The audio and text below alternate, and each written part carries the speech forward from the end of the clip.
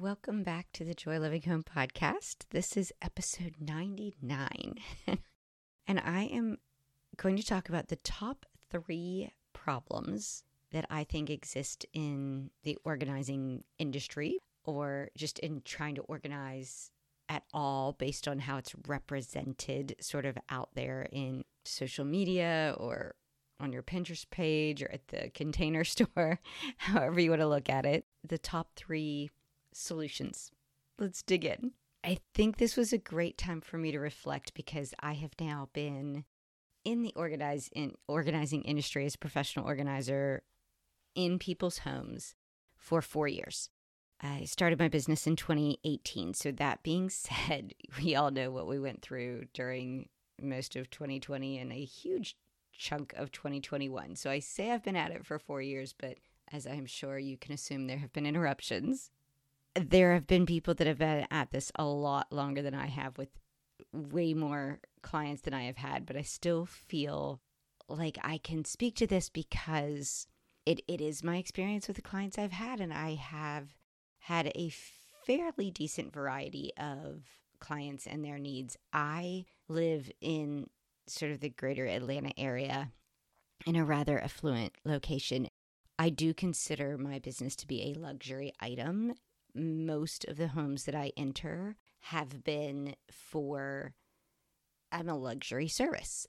I have been in extraordinarily large homes, and I have helped with several downsizings. I have done some townhomes. I have done some senior relocation, reduction kind of things. I have done only one job that I think I was over my head and probably would have been considered a hoarding situation.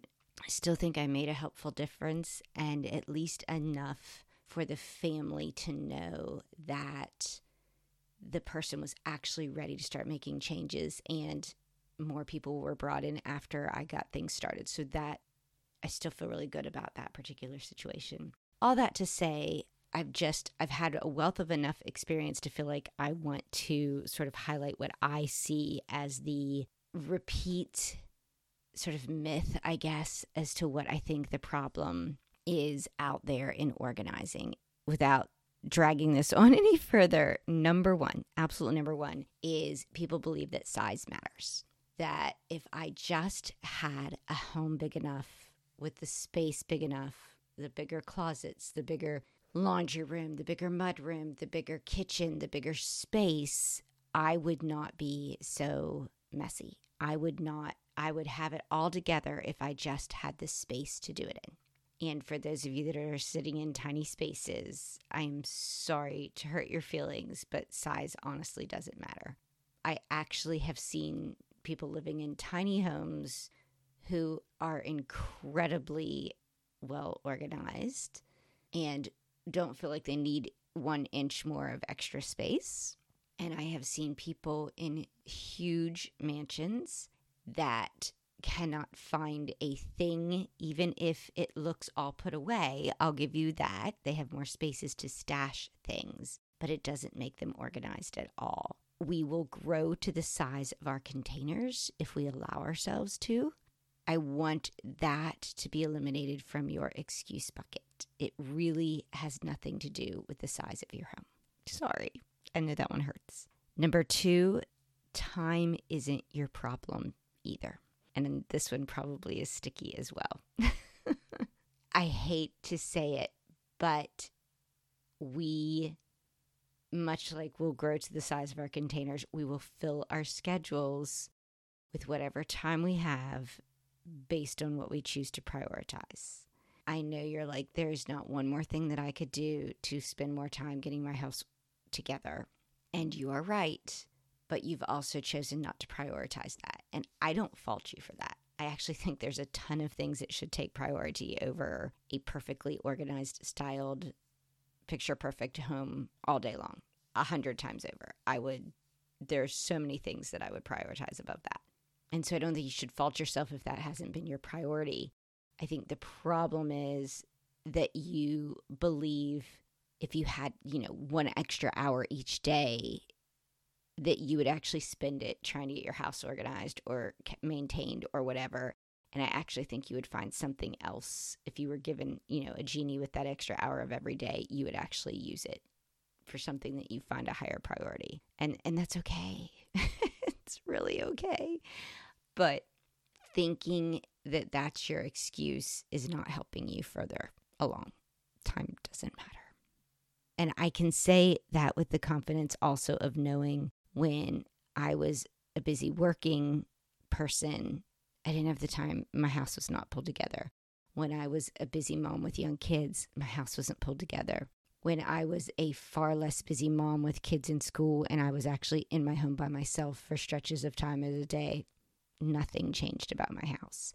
Because the issue isn't the time, I guess is the best way to say that. The issue isn't the space.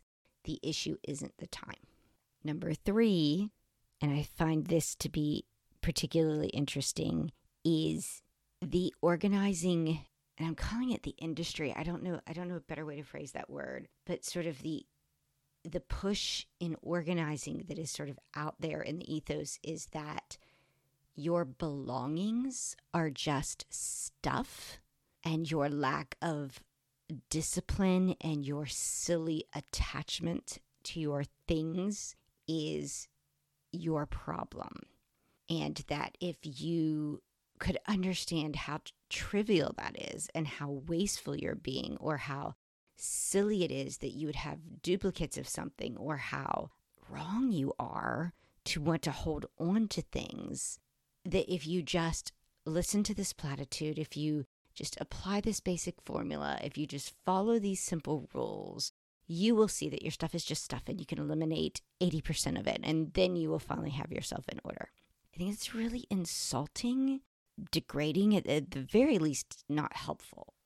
I will say our things are intensely personal, and we have acquired them at times in our lives that were meaningful for those moments, and to give them up now feels very, very much like giving up something that is representative of that point in our lives. I'm not saying that doesn't mean you shouldn't give something up. I'm just saying to treat it as though it's very formulaic is the part that's sort of offensive. Oh, if you haven't worn it in a year, who cares? Like, get rid of it. You clearly don't need it if you haven't touched it in a year. Oh, well, if it was special, you would have put it in a special place. So this is really not special. This is being treated as junk. So treat it like junk and get rid of it. Those things are harmful. Those are my top 3. I wish those would go away, because your size isn't the issue. Your time isn't your issue. And treating your belongings as, air quotes, stuff isn't useful. All right, so how do we fix this? What does work? So my top 3 on what does work. I think having your head wrapped around what is my actual goal here. We're not trying to fix you. We're not trying to fix your home. We're trying to have you live the highest quality life in your current moment as possible. And so to frame your head around, what do I need to live right now where I can be really happy? My family can be happy in this space. I feel at ease and at rest and peaceful, and I'm thrilled to have friends over, and I can socialize happily without embarrassment. I can come and go with a sense of knowing where things are. None of this has to do with a photograph. None of this has to do with a perfectly framed picture or a perfectly postable photo of a room. This has to do with how you feel in your space. This is you having a joy-loving home. None of those words have anything to do with a specific aesthetic. It's the fact that your home is a feeling. It's not a place. Home is where you can go and relax and unwind. So with that as your frame of reference, number 1, what does work, honestly, is having less inventory. And you're like, but wait, Joy, you just said one of the problems is don't treat your stuff in some way where you just discard it. Yes, but having less inventory is truly a path to which you will feel more at ease in your space. You just have to have the right reasons for reducing your inventory. You have to be in a frame of mind where you're like, oh, I actually am comfortable and ready to give these particular things up because I know what I want for this home. I know how I want to feel in this home. I know how I want to enjoy this home and how I want my family to be happy here.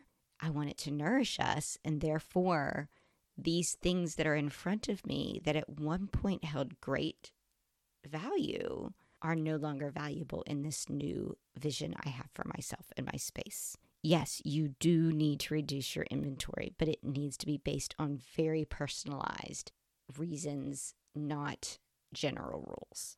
Number 2, how do we know how to do that part? And this is accountability. Accountability is huge.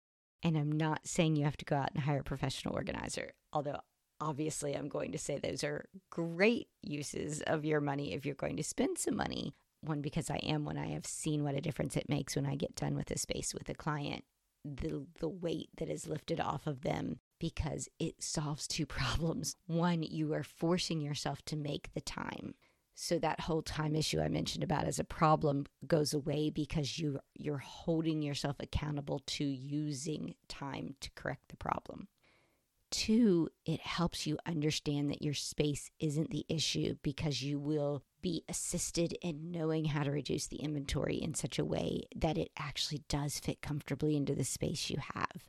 It does only hold what you want it to hold from here on out. And therefore, it just having that accountability fixes 2 things. It doesn't have to be a hired professional organizer. If you can find a dear friend that is of like mind to you, don't get the bossy, super organized, judgy friend. Like, don't put yourself through that. Get the really gracious, understanding friend who's like, hey, let's tackle a space of yours. And then you come tackle a space of mine. And we can both experience what it's like to see someone's space objectively. There's a real aha moment when you get to help someone else with a space, when you suddenly realize what others are seeing and going, oh, I didn't understand why she was holding on to this because that item has no meaning for me. And then you hear somebody describe the meaning behind an item, and then you have some grace to love them through their desire to not part with something. So I don't know. I just think it's a really good experiment if you can find a dear friend that you can have some back and forth with in that way.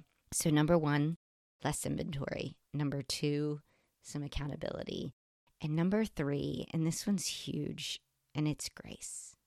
Grace to know that this is not an easy task and quit beating yourself up about it. Grace to know that there is not a one-size-fits-all. So try some things, fail, try some new things. Nothing is so precious that you're going to mess it up except for the preciousness of your time wasted stressing over your stuff and stressing over your home and stressing over the stress that you have caused your family. That's the stuff to get rid of. Nothing else is that precious. Nothing else, unless it is some uniquely heirloomed item that belonged to Great Aunt Clara and everybody loves it with the same amount of dearness. That is the only thing too precious to part with. Everything else, if you mess up, you really can rebuy it. Or you can really discover you're living fine without it. I hope that this is helpful. I know it doesn't seem immediately actionable, but it is actionable in a way to go, okay, I'm going to quit worrying about that I don't have enough space. I'm going to quit worrying about that I don't have enough time. I'm going to find somebody to help hold me accountable, and I'm going to be gracious enough to myself to say, here is the space I'm tackling today. Here is my goal for this space. What is in here that I really can get rid of that will make me start feeling better about it? Not without changing the world, but by changing it enough to feel better, even one step better. It takes time. And it's not a one-size-fits-all, one time, everything's done kind of a task. But I think that probably leads me to another podcast. So I'll stop here. And if you can't think of that friend that you would like to have that will help you through this in a non-judgmental, very supportive, encouraging way, then let me be that friend. Join me. We've got a group. And we're doing this kind of thing in it. Just type bit.ly/joylovinghomecommunity into your browser and come join the Facebook group. We will help you through this because we're all trying to figure out how to tackle this same goal. And we would love for you to join us. And until next time, choose joy.